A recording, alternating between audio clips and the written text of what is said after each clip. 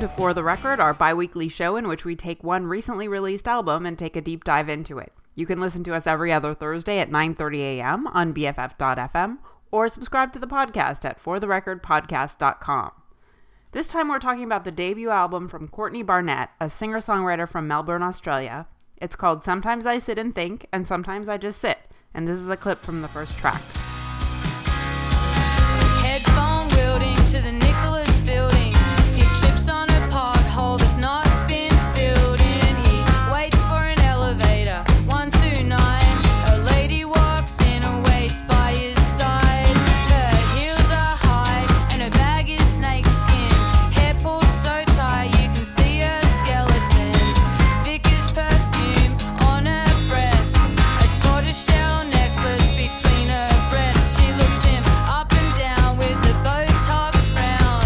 He's well used to that look by now. The elevator dings and they awkwardly step in. Their fingers touch on the rooftop button. Don't jump, little boy, don't jump off that roof. You got your whole life ahead of you, still in your youth. I'd give anything to have skin like you. He said, I think you're projecting the way that you're feeling. I'm not suicidal, just idling insignificantly. I come up here for perception and clarity. I like to imagine I'm playing SimCity. All the people look like ants from up here, and the wind's the only traffic you can hear. He said all I ever wanted to be was an elevator operator. Can you help me please? Don't jump, little boy, don't jump off that roof. You got your whole life. That first song is called Elevator Operator, and we played a minute and a half of that because I think it really gives you a good idea of the range that Courtney Barnett is able to explore on this album. And in this track, it's really up-tempo. There's a pervasive humor, vivid storytelling, and yet throughout there's this dark existential thread talking about suicide and just becoming disillusioned. And this, I think, theme that is repeated of projecting your insecurities onto other people.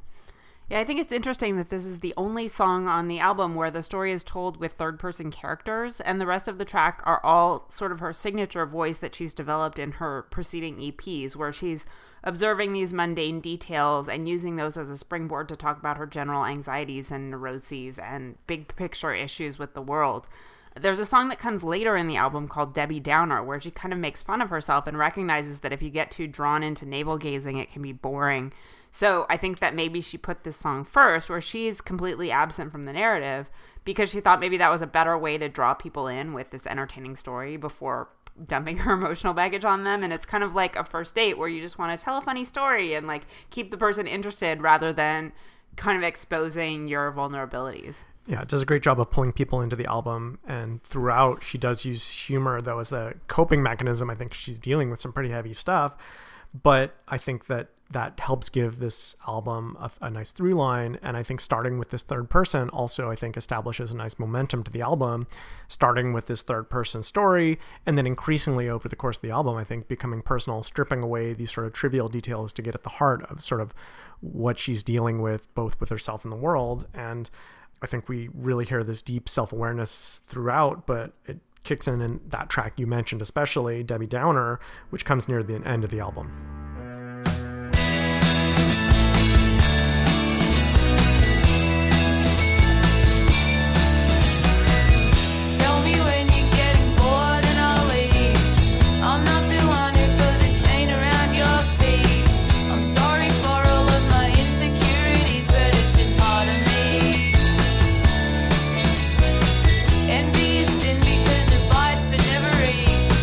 That's what a nice old Spanish lady once told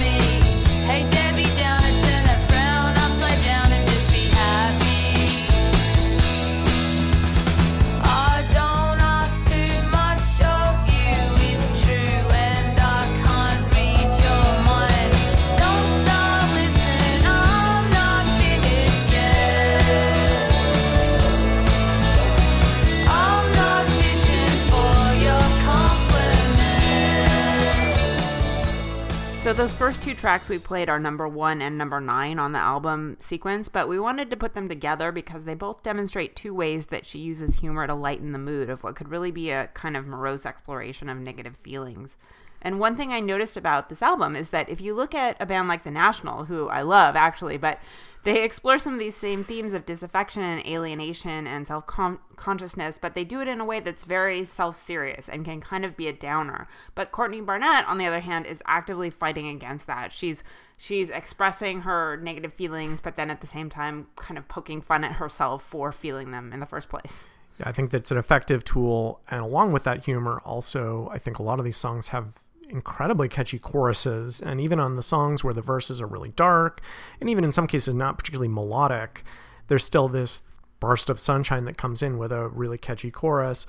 And I think in this song there's this additional sweetness that comes in from these nice kind of retro organ sound. I think some kind of interesting synth bursts. It's really bright. Yeah, the organs and the beat on these first two that we played have a real 60s garage rock sort of feel. It reminded me a lot of like early Rolling Stones. Yeah, I hear a lot of different influences. One of the charms of the album is the range of different sounds, because I think other times, here I think it's very melodic. Other times she really almost sings in a monotone, and it's this more stripped down sound. And it's pretty punk rock precisely because it's so stripped down, and still taking on these same themes though. And we certainly hear that in the second track, Pedestrian at Best.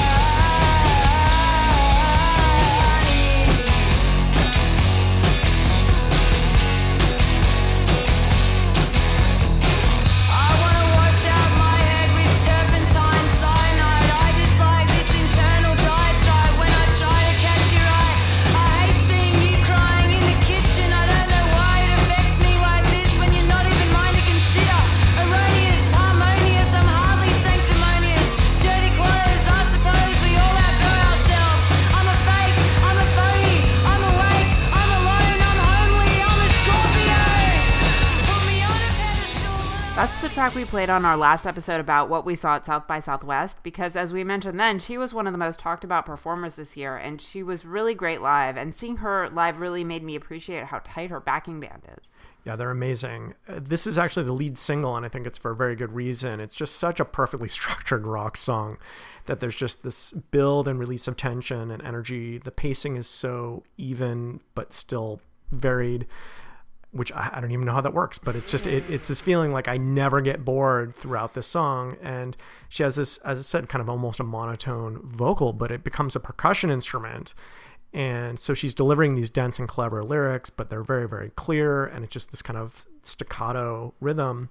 And in the bridge, all the other instruments kind of die down, and it's really her vocals take the fore. And she's just got this amazing kind of off-kilter stutter stop rhythm. It's very, very interesting. And to me, it felt like almost a drum solo leading into the chorus. And it just heightens these feelings of alienation really well. Yeah, it really speaks to her skill as a songwriter, that she's almost shouting at the end of this song, but she's still able to maintain that sort of flat affect, which is what keeps the lyrics from ever tipping over into the zone of what could be construed as like too self-indulgent or self-pitying. And actually what I kept coming back to when I listened to this song was "It's the End of the World as We Know It and I Feel Fine," and that chorus to that REM song. And it's like she's conveying that message in kind of the same way, like, I'm screwing this up and I'm going to disappoint everyone, but whatever. Yeah, I think there's this streak of defiance here that she's, acknowledging her imperfections, and she's just going with it. Like, I love this line from early in the song where she says, "You won't be with me on my deathbed, but I will always be in your head," where she's like, yeah, this isn't going to work, but you're at least going to remember me, this, whatever a train wreck this is that we're in. And there's also this really extensive rhyming, and I think in a lesser songwriter's hands, it would not work. But I think here it just adds to this kind of embracing that she's owning it, and there's no shame.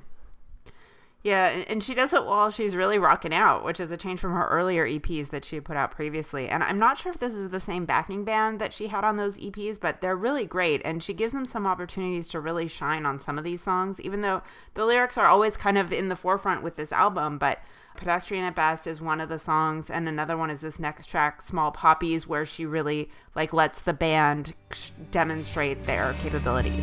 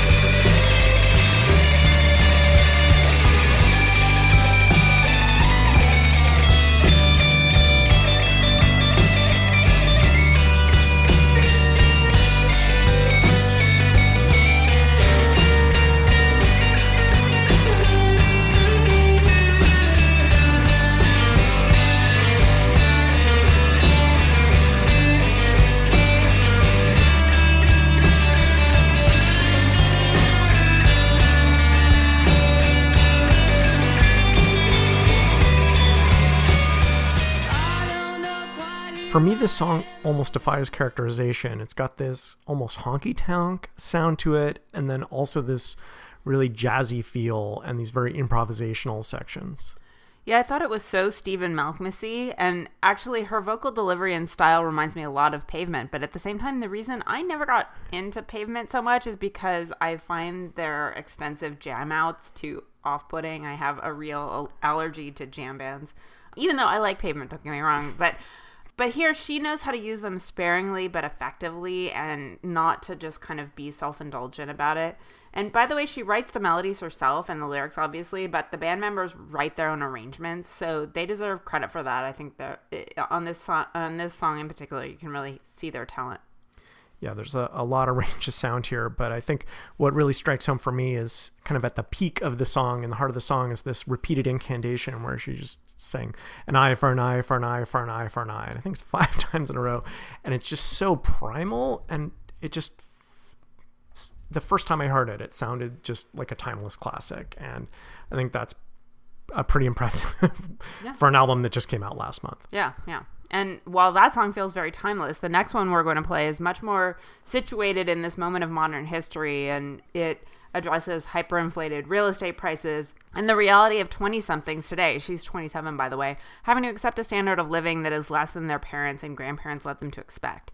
And this song is called Deprested. It's got a lovely garden, a garage for 2 cars to park in, or a lot of room for storage if you've just got one. And it's going pretty cheap, you say? Well, it's a deceased estate. Aren't the pressed metal ceilings great?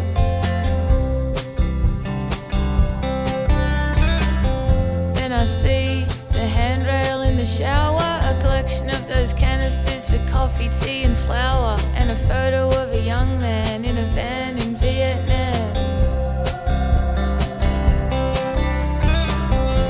And I can't think of floorboards anymore, whether the front room faces south or north, and I wonder what she bought it for.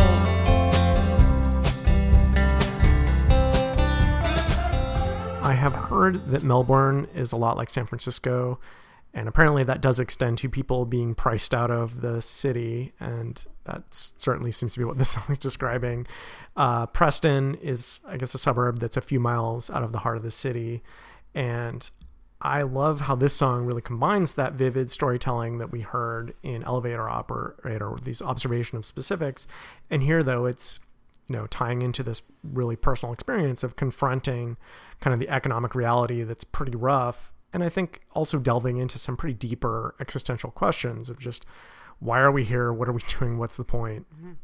Yeah, I think she articulates well one of the issues facing her generation, because the parts of this song that we didn't play, that was sort of a chunk from the middle, but it starts out where they're going to this kind of rundown outer suburban area and they see somebody getting arrested on the way, and she says it just seems depressing.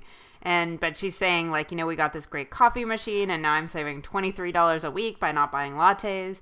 And then then they're looking at the house, and then it ends with the real estate agent telling them, if you've got a spare $500,000, you can knock it down and start rebuilding. And that's just repeated into the end of the song. And I think she does a great job of setting up that disconnect, that basically if you're a regular 20-something who's struggling to save an extra $23 a week, you're never going to come within reach of what we call the American dream. I don't know if they call it the Australian dream, but just that feeling that it's hopeless, that you're never going to reach that feeling of comfort and stability that the old lady who died there did. And I think that there is a little ambiguity there, and I like that it adds an extra nuance to the song, that, that there's this lyric where she asks what did she buy it for? And that could mean either the cost, because they're certainly talking about, it's a real deal what we're getting now, how much did she pay for it? But it's also just like, what's the point of buying this? Mm-hmm. And I think in the context of the song, those are both reasonable questions to ask. Yeah, I mean, I when I first heard it, that I thought it was, what did she buy it for? Like, what was the point? She just died anyway and left all this behind. And like, why did she bother? And then it was later that I realized, I think the intent is also how much did it cost? Well, there's the fun question of authorial intent, and how much does it matter? I don't think it matters in this case. I think both meanings are valid. Yeah, and I think you're right that she did intend it to be ambiguous, and I like that. Yeah. But you always have your first take, and then ideally you find more, and that's the sign of good art, right? So I would just say I like that this is a song that kind of bridges that. It's a very personal experience while touching on kind of big picture, and I think that pivot to looking at some of the bigger picture here, economics, and then in another song, which we'll talk about next, she starts talking about environmental issues on this next track, Dead Fox. Jen insists that we buy organic vegetables, and I must admit that I was a little skeptical at first. A little pesticide can't hurt. Never having too much money, I get the cheap stuff at the supermarket, but they're all pumped up with shit. A friend told me that they stick nicotine in the apples. If you can't see me, I can't see you. If you can't see me, I can't see you. Heading down the highway, Hume, somewhere at the end of June. Taxidermied kangaroos are littered on the shoulders. Possum Jackson Pollock is painted on the top. Sometimes I think a single sneeze could be the end of us. My hay fever is turning up, just swerved into a passing truck. Big business overtaking without indicating. He passes on the right, been driving through the night to bring us the best price. If you can't see me, I can't see you.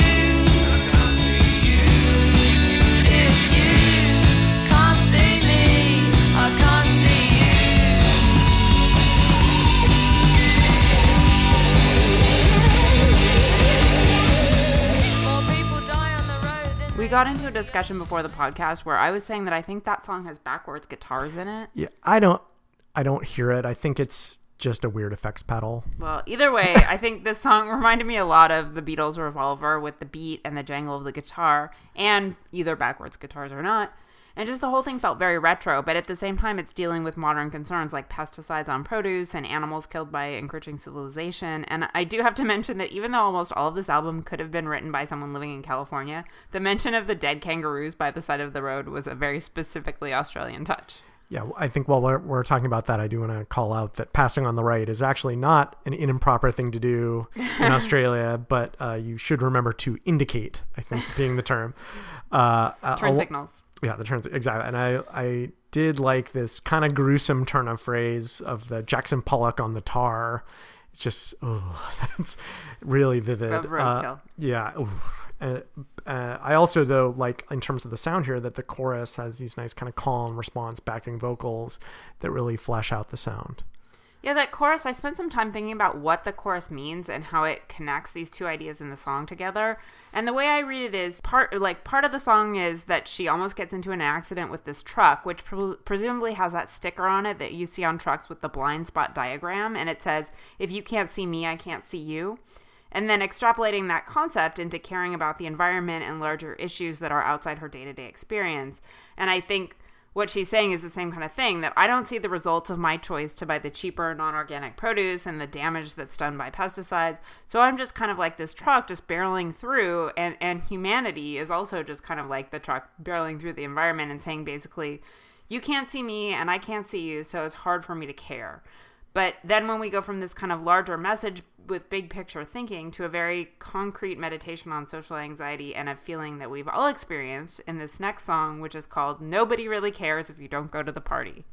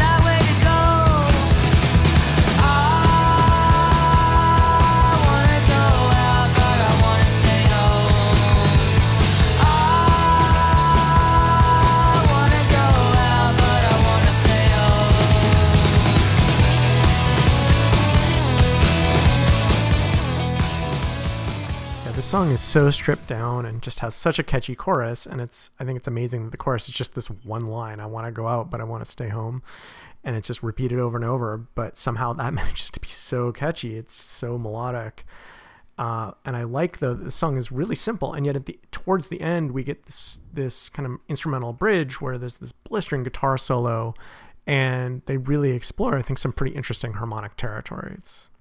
And I like that she breaks up the more sprawling, jammy, big picture tracks with these very concise, catchy, real-world pop songs. And there's another one earlier that we didn't play that comes in after Depreston called Aqua Profunda. That's just another short, funny, fast-paced song about swimming in laps at her pool and trying to impress this guy in the next lane over and passing out. And it's just funny, and like there's no bigger picture to it. It's just funny and catchy.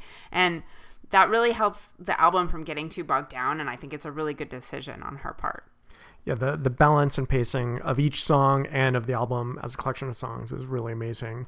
But I am glad that there's at least one more really grand statement, and we hear that in this penultimate track, Kim's Caravan. There's a paper on the ground, it makes my headache quite profound as I read it out aloud. It said the Great Barrier Reef, it ain't so great anymore. It's been raped beyond belief, the dredgers treat her like a whore. I drank till I was sinking, sank till I was thinking that I'm thankful for this view. Drank till I was sinking, sank till I was thinking that I'm thankful for this view. We either think that we're invincible or that we are invisible. Realistically, we're somewhere in between. We all think that we are nobody, but everybody is somebody else's somebody. Don't ask me what I really mean. I am just a reflection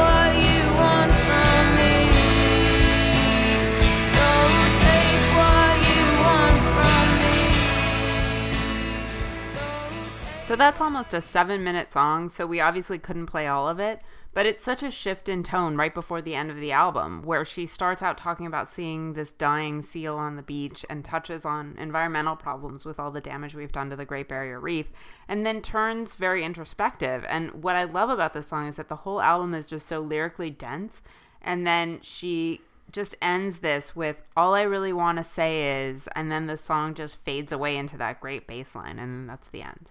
Yeah, I know I described this as a grand statement, and not completing that sentence seems at odds with that. I think the song has a lot of details that are in that mode, though, of a grand statement. We have this sort of imagery at the beginning of, I think, a water stain looking like Jesus frowning. And then at the end, that same stain now looks like Jesus smiling. Jesus switches genders between those two, which is fun. And then in the middle, we hear these backing vocals, which almost sound like a choir, and it sounds very grand and kind of transcendent.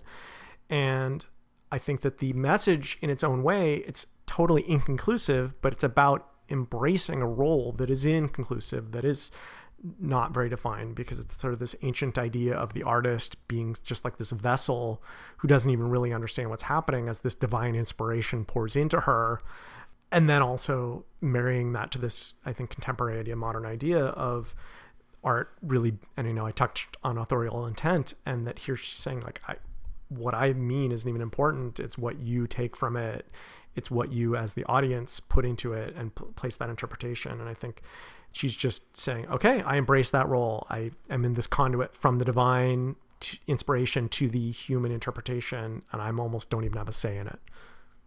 Yeah, and I think that's what I really love about this album, is she balances that out really well with kind of these grander ideas about art and about herself and her, like, what it means to be a person, with these very concrete observations. And it's executed so well in a way that makes it look easy. And I know that's something that we've talked about before, is like, it's such hard work and takes such skill to make it look easy, but I think that's what's going on here.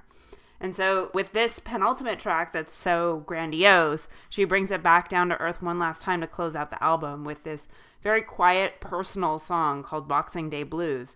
And I think that these last two songs together give us some insight into the range that she's capable of as a songwriter. And I'll really look forward to hearing what she does next, because this is a great first effort for her first LP. So we'll go out with that.